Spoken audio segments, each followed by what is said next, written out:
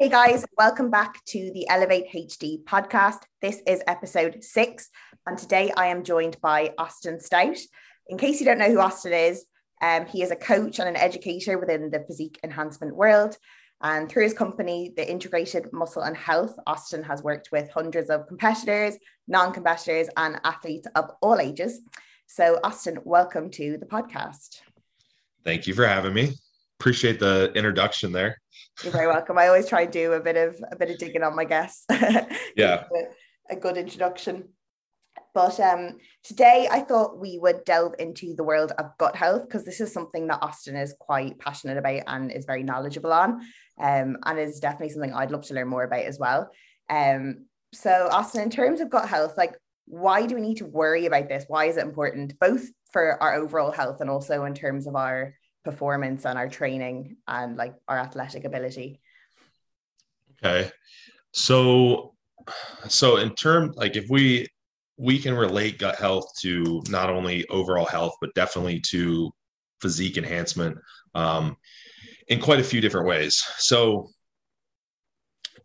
the research is kind of starting to catch up on this as well. And it's showing us, and we've already learned this through trial and error mostly, but it's showing us that the gut communicates with most of the systems in the body. The gut actually has some pretty cool features to it, in that there's enteric nervous system in the gut, which basically lines the gut. These neurons can communicate, and they can send out signals so we communicate with different systems. And the gut can actually work as like its own organ. It's pretty cool. So, of course, there's organs within the gut, our intestines and what have you.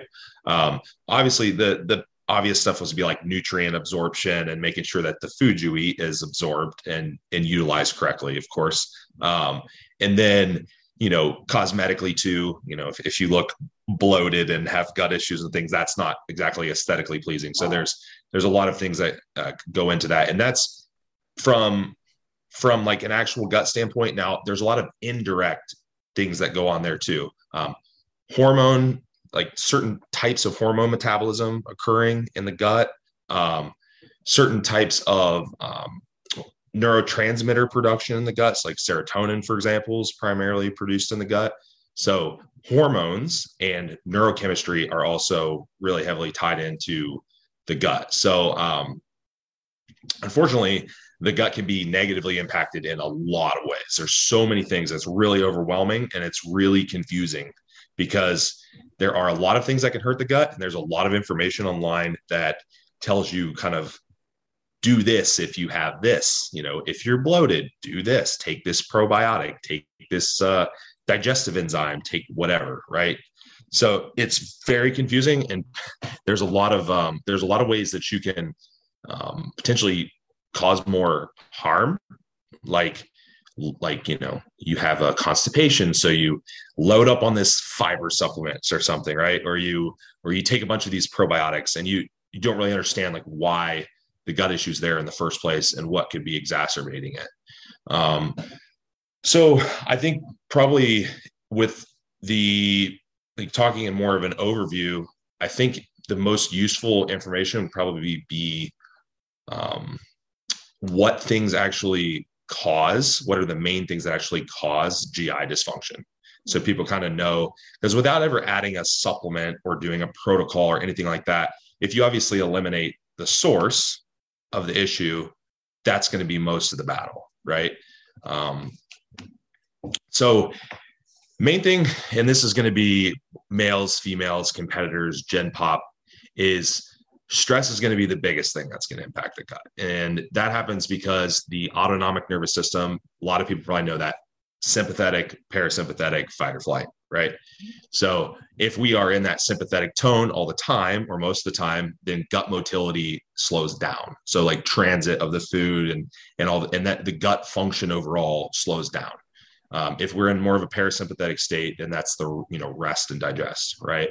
So of course, a lot of people are very, very stressed out. That is a huge issue with anyone, whether you're a competitor or not. So that is going to be a huge detriment to your overall GI function.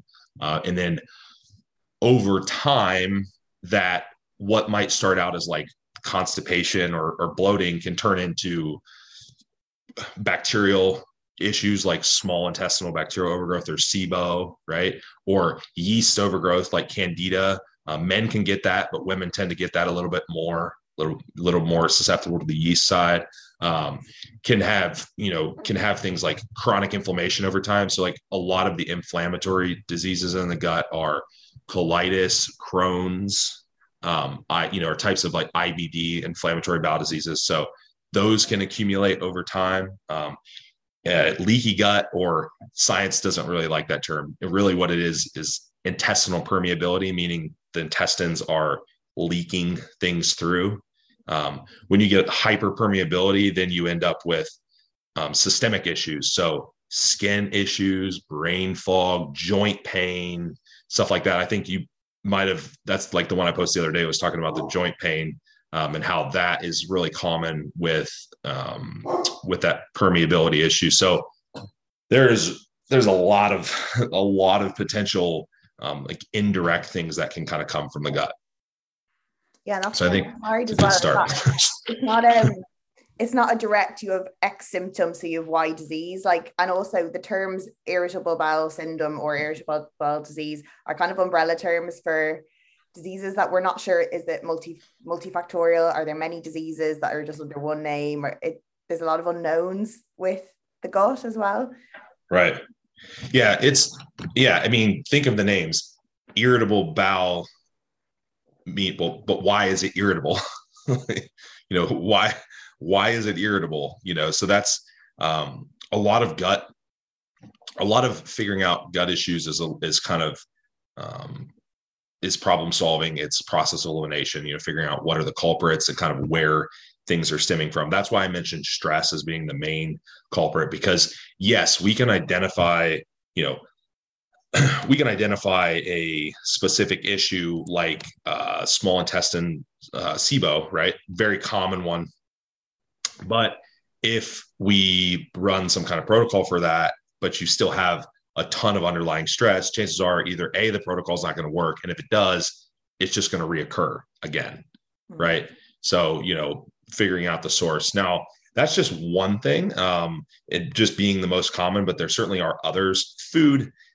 Poor food quality could obviously cause gut dysfunction. We aren't as susceptible to that in our population.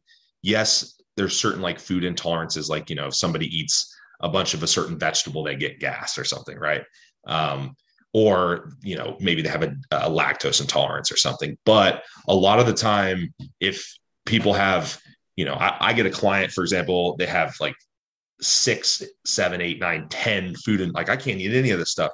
It's like, well, you probably don't have all these food intolerances. You probably have some kind of underlying gut issue. We fix that, bam, the intolerances go away, type of thing. So food can cause it. In males, a little bit more, you would run into like overeating issues causing gut problems, like if having to push a lot of food and in growth phases, stuff like that. I've had some issues there. It gets really delicate when you get up to like really high calorie ranges.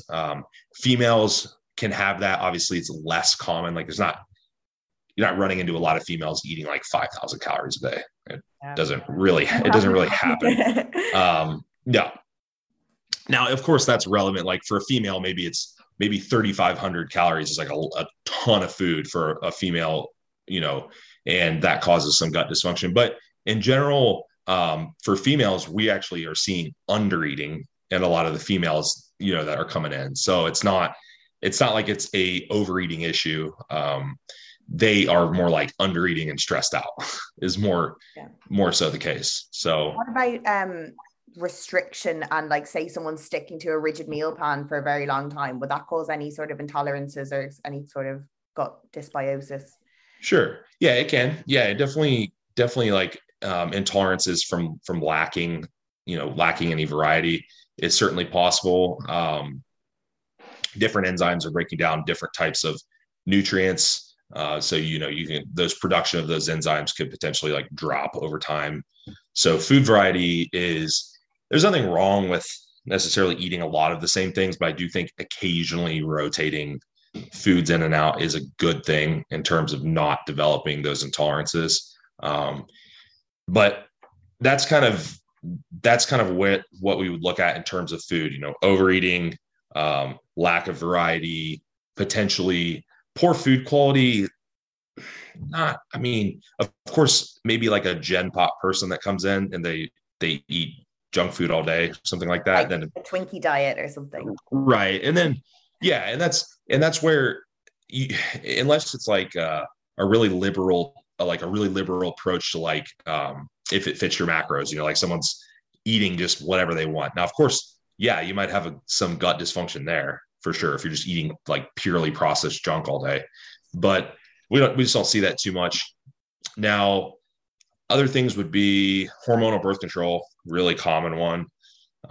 That causes a lot of other issues as well, but hormonal birth control, that the irregularities in hormones causing gut motility to change. So think of it like this.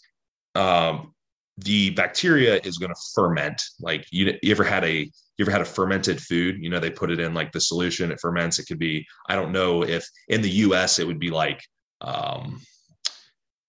fermented eggs or like pickled, like different types of pickled foods and stuff. So sauerkraut. Yep. Perfect. Right. So what's happening is this bacteria is literally just growing, right? Now that can be a good thing. That can be a good thing if we need some fermentation because we need to feed the good bacteria in our gut. So we need those sugars and that fermentation going on. However, if we're feeding all of the wrong stuff, then we're going to have a problem. So in the overgrowth type of category, we would call that opportunistic or dysbiotic bacteria. So those are the kind of like the bad guys, and they're fine in small quantities. Like we need some of these things. So really scary stuff that people think is you shouldn't have, we actually already have present. So like E. coli, we can have presence of, but not have an infection. Streptococcus bacteria, staph bacteria, candida, like we can have all of that stuff in small amounts, and that's not necessarily abnormal. It's not necessarily like an overgrowth or an infection. So, but it's just when we start feeding it, and then it overgrows. And the reason they call it opportunistic is because that bad stuff tends to outgrow the good stuff, right? So that's when you end up with like the small, and that intestinal overgrowth. So, with that, and what I was getting at there earlier was the motility issue. So think of if someone's really constipated, think of how much fermentation goes on if nothing's moving out of their bowel. Like everything just sits in there, like, right? It just sits in there for, a day or 2 days longer than it should. Well, it's going to ferment. Like it's your body's going to try to do something with it. All that bacteria is just going to really nasty, where it would be like fester. It's just like festering in your gut. You know what I mean? So that's more or less what's happening with that bacteria, and then it will just in turn overgrow, right? And then over time, if you get that damage to the gut lining and you get that permeability, then that bacteria disruption can actually become systemic, because we have bacteria on our skin, we have bacteria in our in our lower GI tract, we have bacteria in, females have bacteria in like vaginal tracts, like yeast infections if that candida grows, right? You can get it in, if you've ever seen anyone that has really bad candida infection, their tongue gets really white. It's called oral thrush. Yeah.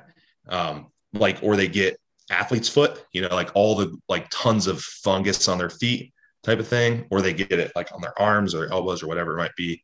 So all of that stuff can potentially start in the gut. So there's a lot, a lot of potential issues. Especially when you consider like all the research coming out on like the gut brain axis and how all that stress and anxiety or anything can drive so many issues in the gut, and how everything's just so connected. Yep. Yeah. It's again, it can be very delicate. It can be easy to disrupt. However, it shouldn't be a scary thing either, because the microbiome is always changing. So like, for example, somebody goes online and they research They see that, who knows, lacking a night of sleep deprivation changes gut microbiome. Okay, fine. Drinking water is probably going to change your gut microbiome for a split second, right? Breathing something in that you don't normally breathe in, whatever, like anything, that gut bacteria is always changing to stimulus. Like any type of input, it changes, right? Whether that's a stressor, whether that's something you consume, anything. You drink alcohol on the weekend, that's going to change your gut microbiome temporarily. So the question really becomes, how much change before it's a bad thing, and how chronic, like how often are you changing it? If you're an otherwise healthy person, you don't have any gut issues, are you going to have a problem if you have one stressful day? No, I mean, not likely. But we can see this in acute instances too. Like as in, if anyone's ever had like a really, really stressful day, and then they get diarrhea, they get loose stools. That's a motility thing, right? That's that disruption in the speed in which the bowels aren't forming because the fluid and the waste aren't moving through at the correct speeds, right? So you can see that acutely. Another funny example for people that weight train is ever have a really, really brutal workout and then ate a meal real quick after and then had to go to the bathroom. Yeah. That's a stress, and that's a motility thing. Like I've done it, like, oh shit, I should have waited to eat that. Like my body was it was like too sympathetically driven. And then I tried to like cram all this food in, and then you're like, oh shit, I got to go to the bathroom, So a lot of people have probably felt that one before. So like pair it with something like a caffeinated pre-workout, I presume. Sure. That's a recipe disaster. Right. Yeah, exactly. So, all those things are acute reactions, and it's not necessarily something that it's like, oh, I probably shouldn't do that again, but it's not like, oh no, I have a problem type of thing. So I guess a good question would be, when should you actually, assume that maybe something is wrong, right? Because we're in the age of information. So there's a lot of that breeds a lot of hypochondriacs, right? Like I get, hey coach, I farted 2 times today. I probably have SIBO. It's like, well, maybe not, but it's like, hey, my stool was a little bit different than it was yesterday. I probably have SIBO. It's like, well, not necessarily. So, when you have something chronically happening, like you notice a pattern, it's happening not for a day, 2 days, or something like that. It's like weeks. That's probably an issue. More severe cases, people wake up bloated, like they haven't even had any food or water, and they literally wake up in the morning bloated. That's a problem. You're waking up with especially common in small intestinal overgrowth, like that, from like the belly button down, like that pelvic lower pooch area gets really blown out. So that, waking up like that, probably an issue. Have you ate food? If you cram down a bunch of food all day and you're a little bloated by the end of the day, probably not an issue. You know what I mean? Not going to the bathroom regularly. That's a common one. Like, oh, that's my normal. I only have a bowel 2 days a week. It's like, well, no, that's a problem. So you should probably have, you should have one daily, or if depending on the amount of food, it can be multiple times a day for some people. And I even know in situations where my food was super, super high, I would have one like every time I ate, in between like every meal, because there's just so much food. No, it's not convenient. It's really inconvenient. Yeah, not really. So that, like, lack of bowels, obviously an issue. Skin, like that skin and joint pain that's unexplainable, can be issues. So I always like ask people about their skin. Like, do you have any skin issues, rashes, eczema, and psoriasis and stuff like that? That's chronic, that pops up. Does it flare up more when your gut is upset? So you can make the connection there. Joint pain. So joint pain, it's like, let's say you've injured your elbow. You have one elbow that you tweaked, or one shoulder or something that you hurt training. That is a tissue injury from the activity, right? But it's like, oh, all my joints hurt, like both of my knees, both of my elbows, but I've done nothing to myself. It's like, okay, well, that's an inflammation issue. That could potentially be a gut issue. It could be an overuse issue as well, but we could examine that. So I think that research that I posted the other day was actually talking about the arthritis and how they were linking different types of arthritis to gut microbiome issues. Even autoimmune arthritis, so like rheumatoid arthritis, which is, can get pretty severe. They're linking that to the gut. Autoimmune issues very commonly caused from the gut. So ones that listeners may have heard of, like Hashimoto's, probably maybe one that people have heard of. Really common thyroid autoimmune issue. That's probably the most common one people have heard of. Women, endometriosis can have kind of an autoimmune element to it. Some people have maybe heard of that. And there's there's tons of autoimmune issues, but you get that inflammatory immune response because there's a lot of immune cells, there's a lot of inflammatory cells. So you figure like it's being stressed out and that active all the time, you're going to get a lot, you're going to get a big response. So those would be things that you would potentially think, okay, I have a gut issue. Eating, like every time you eat, you have to rush to the bathroom, probably not a good thing type of thing, so there's throwing up, acid reflux, like those are all, all gut issues. Yeah, I suppose it's kind of similar in terms of, as you were saying, looking for kind of chronic symptoms. It's same with stress, like an acute stress because you have like a deadline at work or something is not necessarily unhealthy and it could be kind of motivating, but chronic underlying like low grade stress constantly is going to cause a lot of health issues. So that's kind of like just like a distinguishing feature. Yeah, and I would say that that's actually more common. So the acute stressors are pretty easy to point out. You have a deadline. I know I'm stressed. We know, right? You're going to get through the deadline. You're probably going to feel better.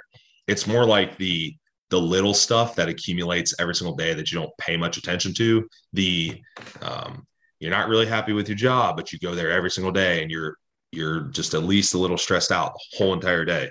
Maybe your relationship, maybe you get 2 less hours of sleep than you should every night. It's like, well, do that for months on end and it's a lot, right? Perceived stress is huge. Like you just suck at dealing with things. It's like you take 2 people, or a better example would be, have you ever met someone that their life seems like it's really unfortunate circumstances, but they're generally pretty positive? Yeah. Yeah. Well, that's perception, right? That's like, how do they perceive their situation? And that's huge. I mean, that's most of what stress is perception. I mean, physical stressors for us would be training, right? Like that's our actual physical stressor, or maybe cardio, depending on if we're doing a lot of it. Maybe like PEDs, if someone's doing like a ton, like a super high dose of PEDs could be systemically stressful, of course. But for the most part, environmental stressors are what gets people. It's not. Now in our population, you're adding environmental stressors that we have all the same shit that everyone else does, but now you're training on top of it. And it's just that stress bucket overflows. Right. So, you have to be able to regulate it, but things to, I guess let's go into some steps, like little things that you could do that are practical, that maybe don't require knowledge of like a protocol for something, for example. So baseline stuff would obviously be, the stress reduction is going to be huge.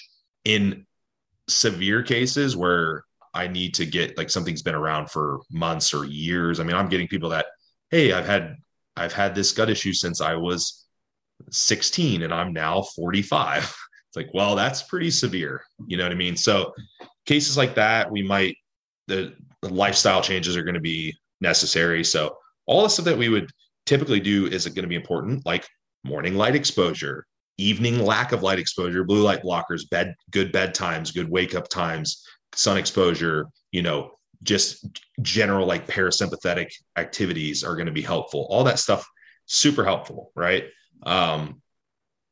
For more severe cases, like I might need to actually reduce activity. Like I need to reduce the amount of stuff that they're doing. So I need to, in some of those cases, like I have to reduce training. I have to. You can't give me a female coming in with hormone dysfunction and a horrible gut that's training 6 days a week and getting her ass kicked every day at work because she's so stressed out. Like she's not going to get better. So, that type of person, we're going to need to reduce training load, right? It might be a 25% reduction. It might be a 50% reduction in some people, depending on just how bad the situation is. And that's not necessarily permanent. It's what we need to do at that time. Overall activity might need to be reduced. If they're like the neurotic type that's getting 25,000 steps a day, it's like steps aren't inherently stressful. Like walking is not that stressful, but when you do 20,000 steps a day, that's a lot. Like you're not getting any rest. You know what I mean? So something like that, we might have to bring down a little bit. Any type of like chemical stressors. So it's like a guy and they're taking a lot of PEDs, we might have to regulate that. Females or males, like tons of stimulants, regulating that. That's maybe an additional, sympathetic nervous system driver. So that's about like 8 things right there, that we can easily manipulate. That's just stress related. Non-stress things would be basic stuff that most people know: chewing your food, drinking, not like cramming a ton of water in the meal, so you're not watering down digestive acids too much. Like easy, really, really, really easy stuff. Having a routine. Believe it or not, bowels are kind of on a circadian routine. If you never notice, you normally poop at the same time every single day.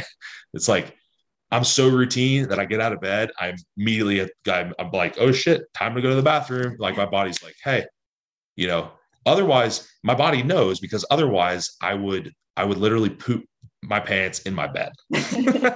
You know what I mean? Like it knows, like, oh, hey, we're awake. Let's go to the bathroom. Yeah. Right. So that is a rhythm. If you have to rush out the door in the morning, believe it or not, that might not sound significant, but maybe if you had another 15 minutes, you might actually get to go to the bathroom at home, and you might not hold it and then feel miserable and back up your digestion while you're at work. So like routine makes a big difference. That's a lot of like baseline stuff without necessarily adding in any type of supplementation. Now we can do some kind of like basic supplementation stuff that will help most people. I was going to ask you, because like I think the main supplements that are spoken about when it comes to digestion would be things like a probiotic or a prebiotic, as well as like the use of glutamine or peppermint or various kind of things like that. Is there any validity in any of them? Yeah. So probiotics and prebiotics are really tricky. And the reason, because if you think about what we said at the beginning about the bacterial growth, now a prebiotic would be feeding or trying to grow the bacteria. So if we already have bacterial overgrowth, we probably do not want to take a prebiotic, because you are just going to feed it. And it's probably going to be feeding the wrong stuff. Probiotics, kind of the same thing. If you're taking too much of something and you already have too much of something, you might just have much more, right? You don't want to feed the bacteria. So if we are dealing with a bacterial overgrowth issue, or most gut issues in general, I don't use a probiotic initially most of the time. And now if I do some kind of protocol where we're wiping a bunch of, like, we're trying to wipe out the bacteria, we would do the probiotic after to repopulate. So that's why, if anyone's ever heard of like a low FODMAP diet, that's the point of that. The low FODMAP diet, the premise is the FODMAPs are feeding the bacteria. So you decrease that. So you're not fermenting, right? So that low FODMAP diet might not be a permanent fix, but it might be a diet that you would want to do while you work on all the other stuff at the same time. Glutamine is one I was going to mention. Glutamine has a lot of validity for gut health. It's really good for the mucosal lining in the gut. It's really good for helping in the intestinal permeability issues. It's pretty cheap. It's pretty easy to get anywhere, like any country pretty much can get glutamine. You can do pretty high doses of it. I start people anywhere from like 10 grams twice a day, usually like AM and PM. I've gone as high as, in really short cases where, especially if they have a lot of permeability, so like they have a lot of skin issues or joint pain, we'll blast it real hard out of the front, like front load it. We might go up to 80 grams a day for a few weeks and then back it down to maybe 40 or 20. So glutamine's a really good one. Another really good one for that GI lining is zinc carnosine. That's another pretty easy one to get. I normally use Doctor's Best brand, which you can get in a lot of countries can get it. Life Extension has one too, I think. So that's a good one. And I normally do, I think it's 75 milligrams, I think is what the dose is twice a day, AM and PM. That's really good, again, for that intestinal permeability and that inflammation. So you're just soothing that gut lining and you're sealing it up so a bunch of stuff isn't leaking through. And then those two supplements, again, pretty inexpensive, pretty good bet. Now, most things beyond that are really contextual. It's kind of situational.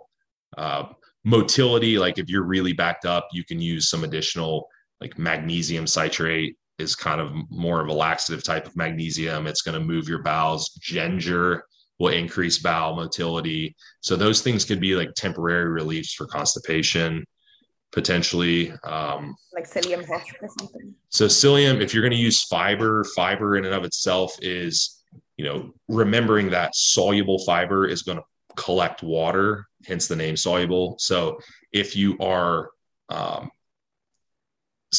constipation is really interesting because constipation could be not going to the bathroom, but diarrhea can also be constipation. Because if you think about loose stools, sometimes there's not really much waste coming out. It's like mostly liquid because that liquid and that solid are not forming. Mm-hmm. So for diarrhea, something like psyllium husk or another soluble fiber like acacia gum, I think is another one. I don't know if that's how you pronounce it.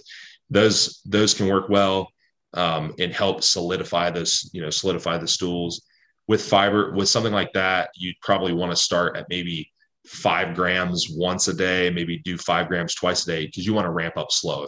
If you just cram in a bunch of fiber, you're going to get bloated. It's going to pull a ton of water into your GI tract. But yeah, insoluble fiber would be what's actually going to like push things through. So you need some insoluble fiber in the diet. Vegetables, fruits contain insoluble fiber. Insoluble fiber would be like the indigestible, like celery, like the really fibrous stuff you're not going to digest. That's going to be insoluble. So you definitely want both. But yeah, a couple good takeaways there. Don't just start dropping a bunch of probiotics. Don't just start dropping a bunch of fiber. Like that's super common. I get people that they come in, they present SIBO like they have they wake up bloated. Like if they turn to the side profile, you can see like from the belly button down is like blown out in that lower pouch, and they're taking a ton of pre and probiotics. I'm like shit. Well, you're just feeding it, So be careful with that type of thing. But supporting your gut lining is always safe. If you need to increase fiber, you can always do that. All of the stress components, that's beneficial to anyone, anywhere, really. So it's a good amount of things you can do there. Yeah, there's definitely a lot of interventions. What I was thinking about with probiotics is I know they were like quite trendy for a while, but then there was more kind of research coming out into like specific strains needed. Like, obviously, like the tablet in the jar is not going to exactly match the strains in your own gut. Like, so it's going to be difficult to pair them properly. Yeah. So yeah, and that's true. There's from that standpoint, there are billions of types of strands. There's no probiotic that's ever going to replicate that. So what they generally do in like a multi-strand probiotic, so let's say a multi-strand might have maybe 8 different bacteria in it. They're going to put in the probably 8 different that seem to be the most beneficial or have the most research or seem to be the most abundant in the gut, right? Because some of the strands obviously aren't going to have a huge abundance in the gut, so they don't really include them. Now, certain types of bacteria have different properties. So, like for example, if we do a SIBO protocol, in that protocol, we're killing off bacteria in the gut. That includes good bacteria. So if we take a common probiotic with the antimicrobials, it's probably just going to get killed by the antimicrobial. But there's one type, it's called Saccharomyces boulardii, big, long, funky name. It's resistant. It's pretty resistant to kill off. So like we would use that during the kill off protocol for extra support. It's also been shown to help with different infections like C. diff infection or H. pylori. So we would use it. But your common probiotics, not a lot of the time the bacteria is dead in the bottle because it doesn't get stored properly or depending on the processing. It's maybe they use like acidophilus or some kind of Dophilus strain or lactobacillus or something like that, which is pretty common. But it might be like 1,000 unit, 1,000 billion or 1 billion CFU. Yeah. A 1 billion CFU is not even touching what you got, what you have going on in your gut. So for example, if we do a SIBO protocol and we repopulate at the end, we are using like cold shipped probiotic that comes like cold shipped, and it might be 150 billion, 200, or even up to 400 billion units. And it makes a huge difference. Like it would, I'm talking, we wipe out someone's gut, and then after the protocol, they start this probiotic and their bowel might be funky for a few days just because it's so much bacteria. But then after a few days, bowels get solid, their blood sugar goes down, like it's extremely potent. So, a lot of the stuff you would buy off like the shelf at the supermarket, it's probably been sitting in a warehouse and it's probably not super potent, if anything. But yeah, different strains definitely do different things. We can do, I do something called a GI map test, which is you can order it. Australia has a version of it that's a little different. The UK has a version of it that's a little different, but it would measure bacteria. So it would measure like the most common strains of bacteria, dysbiotic and normal, and measure for things like parasites that could be in your gut or, other things like that. And then from that, we can basically run a protocol to help whatever might be going on in there. But yeah, to my knowledge, there is no test that would show everything. And plus, even if there was, it would take you weeks to look at it. So one other thing that's kind of cool is with gut microbiome, and I've talked about this a little bit, fecal transplants. They do these in some places. So that's a real thing. And there is some research on it. Like literally taking the fecal matter of a healthy gut microbiome and giving it to someone that doesn't have a healthy microbiome to help replace, their unhealthy environment. That they did some research in some neurological disorders like autism things, and they found that there was a huge improvement in symptoms from doing it. So that's pretty cool. Because a lot of these neurological diseases have a gut component for sure. If you've ever seen someone that has some of those neurological issues, like they're on the autism spectrum, or they have Down syndrome, like you see a lot of them have really bloated bellies a lot of the time. well, there's some dysbiosis there for sure. Um, I actually had a client a couple years ago that he paid and they cold shipped these fecal transplant to him and very expensive, but he did it and noticed quite a bit of improvement. So, maybe that will be a viable option for normal-ish type of people at some point. But that's research is pretty, it's pretty sparse and pretty new. So Yeah, we we're had not some of that quite there yet. during my degree, and we also looked at like swapping the gut microbiomes of like an obese mouse and a non-obese mouse, and the non-obese mouse became obese and vice versa just from swapping the gut microbiomes, which was quite interesting. Yeah, it's you're from like an energy balance standpoint, obviously the argument's like calories in and calories out, which is it's still going to hold true, but the gut microbiome are influencing other things like the hunger of the mouse, right?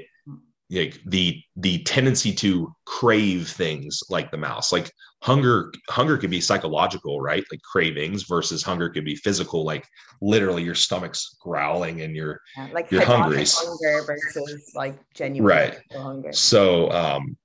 So that microbiome may influence both of those things a little bit differently. So it in in our group or our population, we could track our food and eat no matter how horrible the gut microbiome is. We might still just eat the same energy balance.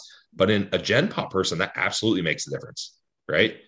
The person that they can't, like they don't adhere to any type of portion control because they just are so damn hungry and crave so much shit all the time, right? And they also don't do themselves any favors because they eat poor quality food all the time and their microbiome is trash. So yeah, maybe someday that'll be a little more researched. Yeah, no, it is a cool concept. But yeah, I was actually going to ask you about the GI map because I saw you linking it in the post. So I thought that was really interesting because it's like it obviously like these days a lot of coaches will refer their clients to get blood tests, but they really should be doing things like that as well to see what's going on in the gut. Yeah, there's definitely instances where I do the GI map instead of doing the lab work. Like in ideal world, we just do all of it, right? But budget and availability is an issue for some people. If they pay out of pocket for stuff, especially like, in the UK, like you guys have your healthcare is a little different, but you can also order like privately through like MediChecks and stuff like that. But again, like budget is an issue with some people and they're already paying for a coach. So I have to think sometimes like what testing is going to give me the most valuable information for their situation. So in men and in men and women, I have a woman. I'll give you like a really common scenario would be they have they're bloated all the time. They don't go to the bathroom regularly. They have that lower GI bloating. They maybe have their skin is a little off. They have acne or uh, psoriasis or something like that. Generally don't feel very good, brain fog, etc., swings in moods. They also don't have a menstrual cycle. So we'll say like they've got all this going on, right? Well, their background is they've dieted a bunch, they're very stressed out, typical like accumulative stress background. So like I look at that, it's like, all right, what do we do with that? They don't have money to do all these testing. So you probably see me talk about like Dutch tests and you do all this shit. So what do they have money for? Well, I know off the top of my head that this person's going to benefit a ton from stress reduction and their menstrual cycle is going to benefit a ton from stress reduction. They need progesterone. Their progesterone's not being produced because they have too much cortisol and they're too stressed. So it's like, okay, well, we can fix that without a test, or we can at least improve that without a test and without money. So we do that. And we know that the stress reduction is also going to help with their gut motility and in that piece. So we can do that. We know that their overall sex hormones are downregulated because they've been so underfed and overtrained for a while. So we can fix that by slowly increasing food and reducing activity. So we have all that, right? That's pretty much free stuff. And then the gut issues, like, okay, well, they have a lot of symptoms like bloating. Bloating is super broad. I mean, bloating can be a bunch of things, right? So in my eyes, I'm thinking, okay, well, the best bang for our buck might be the GI map on this person. So I can make sure that if we do a protocol that we're addressing the right thing. So GI map, what it is, how they normally would do it is you literally collect a stool sample and you send it in, and they evaluate it that way. So it's an at-home kit. Every kit's a little bit different, but here literally, to be like completely graphic about it, it looks like the little paper tray that you would get at the pub or like at the fair that holds your French fries in it. And you poop into the tray, you scoop it into a tube, and then you mix it in a solution. That solution preserves it. You mail it. You get a result that shows you essentially normal bacteria, dysbiotic bacteria, shows you presence of fungus, presence of parasites, presence of like different infectious bacteria. It would show you like inflammatory bacteria that might be present. The GI map even measures beta glucuronidase, which is an enzyme that controls estrogen metabolism in the body, or estrogen excretion. So I think the new ones even measure, because we were going over one today with a different client. They even measure antibiotic resistant genes that come out in the stool. So that's pretty cool. They measure a ton of cool stuff. So to me, I know a lot of the hormonal stuff is going to be really boiled down to just getting that systemic stress load down. And a lot of that's going to help their gut too, but they have bacteria that we have to get rid of. So that requires a protocol. So that requires a GI map. Yeah. So that's how I basically am like determining which of those types of testing that I would want to do with a client. Yeah, that's so interesting. I've literally like never heard a coach talk about that before. There's definitely very thorough. Yeah, every day. So I do that stuff every single day. So, yep. You're the man to go for it. That's really funny. So it's bodybuilders too. Like that, starting to see the value. Some of the bodybuilders are starting to see the value in it more. I mean, a lot of like male bodybuilders, it's just like they want to find the coach that has the best drugs, like the best drug information.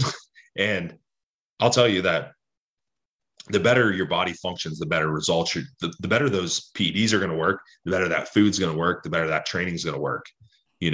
I mean, it seems like hippie stuff to those guys, but I have more than one person that's close to or over 300-pound bodybuilders, and we do GI health. Like, they have a digestive system and they're eating a shitload of food because they're giant. Yeah. So it's like, we have to take care. It's like, we have to take care of it. I mean, GI issues are rampant in male bodybuilders. They're rampant in females from like more of the stress and under eating and dieting component in hormones. They're rampant in males from excessive PED use and overeating. Right. You mentioned food you're forcing your body to deal with on a daily basis. And if you're eating all this food, but you're not digesting, absorbing, assimilating a lot of it, then like, what's the point? You want to maximize it. Yeah. Yeah. It's, I've had several instances where that people come in and then we go through, and a lot of this stuff, like it's not like you necessarily have to completely stop your progress. So what I do with a lot of my guys is, if we have something to work on, we work on that during like their cleanup and mini cut phases, right? Because we're already reducing food. So that's less GI strain. So we'll if we have an issue, we'll kind of wipe that stuff out while they're cleaning up their body fat and while they're reducing that stress load. And then that way, when it's time to grow again, boom, we're ready to rock. Like we're good to go. So, it's like, it's for the guys, like the big guys, like it's still relevant. It's not just the females that are getting sick and having issues. Yeah, they just have different causes or different reasons why it's kind of manifesting. Right.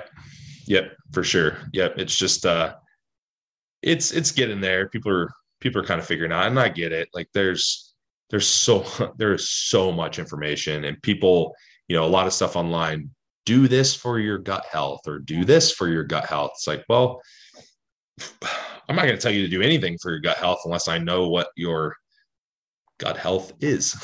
That's just like shooting in the dark. Yeah, it would be like anything. It's like giving a blanket suggestion for training. It's like, do this much workload or volume in your training when they don't know anything about you. Mm-hmm. Right. It's like, well, how do you make that suggestion? Yeah. You can give generalities. Like I try to give some general things on here in terms of like stuff that anyone could do. But yeah, I mean, you can't talk in absolutes, right? You just don't until you know somebody a little better. Yeah, I think from my perspective as a scientist, I tend to be quite skeptical about things. So a lot of the stuff revolving, say, tests, for example, intolerance tests and stuff have obviously, a lot of them have been debunked and intolerance tests are junk. So that's when I tentatively approach new things, but then I do my own research and kind of come to my own conclusion about whether I think they're worth it. Yeah. Like food intolerance tests, like they normally use like IgG or IgE, like allergy type of testing. Garbage. Mm-hmm. They're not very accurate, and they don't. And again, like I said, like a lot of the intolerances are mainly because of some other underlying issue. Like the GI map's nice because it's literally measuring what's in the stool, mm-hmm. right? And then you can work from that.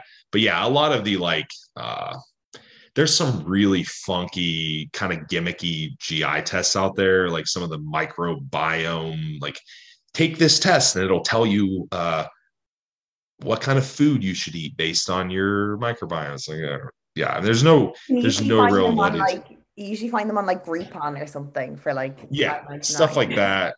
Yeah, stuff like that's junk. I mean, I don't really validity. I mean, really, like I said, the only testing I really use GI is the GI map. They use some different technology that's actually used in a lot of other stool testing. Like if you were to go to a gastro doctor, they use a really similar, because a gastro doctor can do stool samples too for tests for certain things.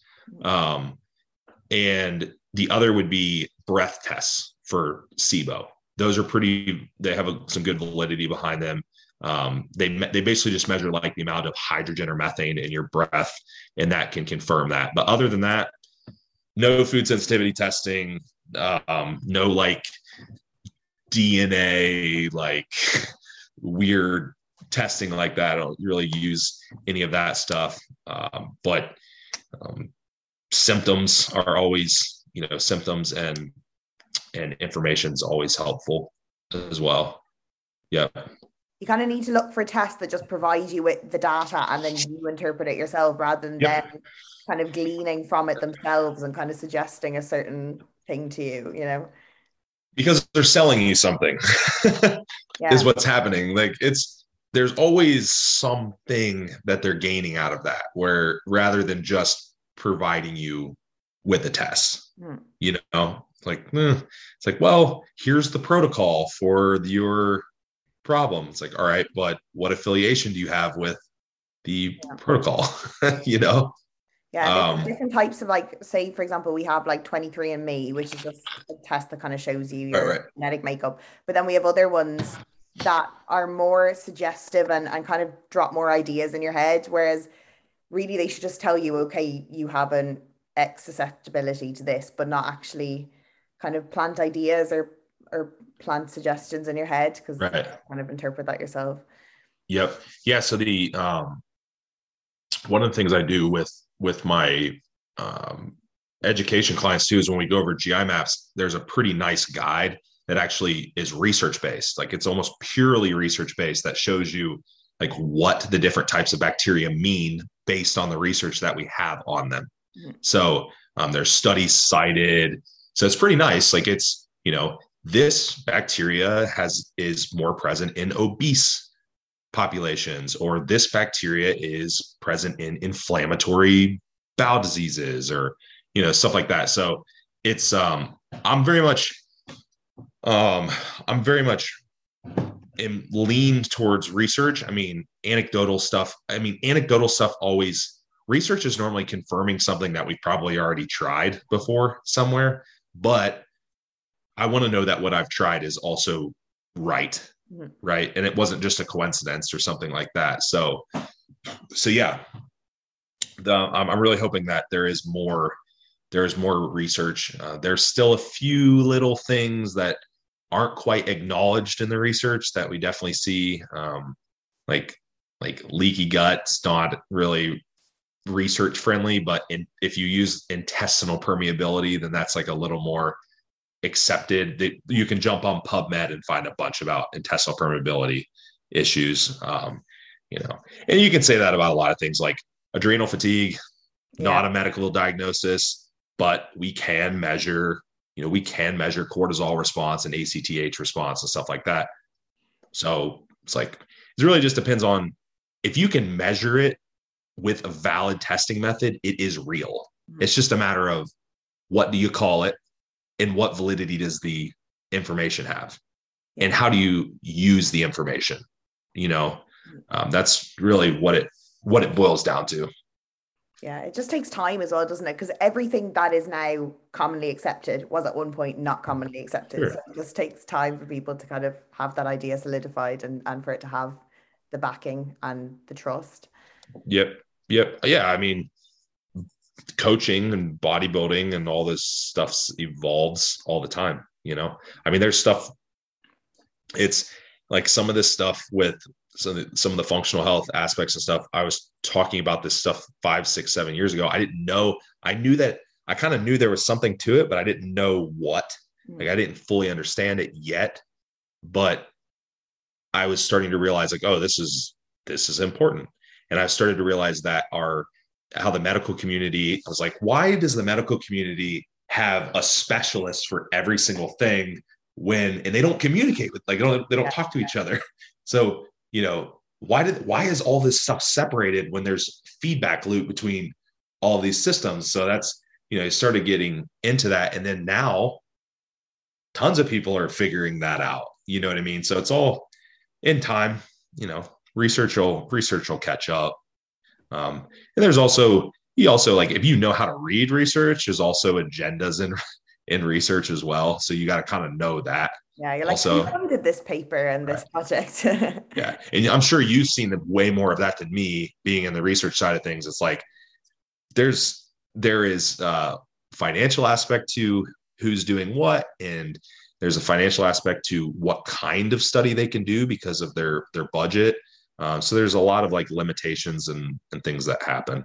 Yeah, because I've seen both sides, because I've worked on site, like dealing with the clinical trial patients, and now I work for the sponsor. So I work for like Pfizer or Roche or people like that who are kind of the big guys. So I've kind of seen both aspects of clinical. That's neat. Yeah. I have no formal research background other than just reading research and I have a lot of application experience with coaching. So, but yeah, it's interesting. Like I always enjoy talking to people that are in that field. In the US we have some, we've got like Dr. Scott.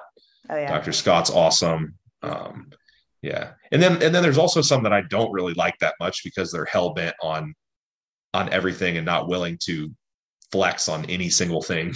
So that's also not a great mindset, but yeah, like it doesn't matter how like traditionally educated you are, you need to be open to changing your opinions and views. And that's what makes a good scientist or a good researcher, is someone who's open to change instead of being like dogmatic and just stuck in the mud. Like, because things change, opinions change, research is new, and we have to change our minds sometimes. Yep, for sure. Yep. So cool. Yeah. I hope that was useful. No, it's very interesting. It's something that, because I saw you talking about it obviously on Facebook, and it's not something I've looked at in a while. Like, as I said, I did it during one of my nutrition courses and in my degree, but I haven't really touched on it in a while because my current focus is primarily like exercise mechanics. So I was like, let's just talk about something completely different. So I can I'll have a new focus for a while. I can do some research into this. So I have a lot of ammunition now to go off and do my own research now. Yep. My YouTube channel is always a good one. There's like little applicable bits on there. You can always check that out. So Yeah, go It's and always a good one. plug yourself where everyone can find you. And Oh, okay. Yeah. So Austin Stout on Facebook. My bio, my link tree's in there. You can get, my YouTube channel, podcasts, and my Instagram link with stuff will be in there. Austin ST and the number 8 on Instagram. That's me. So again, go to the bio, link tree. That'll have links to like website, YouTube channel. My email's in there for coaching inquiries. So all that stuff's in there. I put videos on YouTube once a week ish, all kinds of different stuff. I do like a whiteboard chat where it's more mechanistic stuff. So like more sciencey stuff. This is how this works. And this is why you should care. I do Q&As, IG lives, do IG live chats, podcasts. So it's all kinds of stuff. Very good. And are you a part of the Physique Education Collective as well? That's part of so I am not, well, sort of. I speak at their seminars because we're friends and we all share similar interests. So I do speak at the seminars a lot. Now I am not on their podcast. Okay. So I have been on the podcast as a guest for a few times, but I'm not actually on their podcast. I'm kind of a lone wolf. I'm like, do my own thing. So just wander around and get the best of everything. Yep. But yeah, I have tons and tons of free stuff floating around. So yeah, that's great. Yeah. So if the listeners hadn't heard of you, then they have plenty to go off and learn about and listen to and watch. So it's been really, really helpful. So thank you so much, Austin, for coming on the podcast. It's been really, really fun. But if you guys do tune in and you enjoy it, I would really appreciate if you could take a screenshot, share it to your story, tag myself and Austin. My Instagram is @HollyDavidge. I really appreciate anyone that shares it. It means a lot. And yeah, if you have any suggestions for future episodes or topics or guests, my DMs are always open if you want to drop them in there. So yeah, thank you guys very much for listening and we'll catch you next time.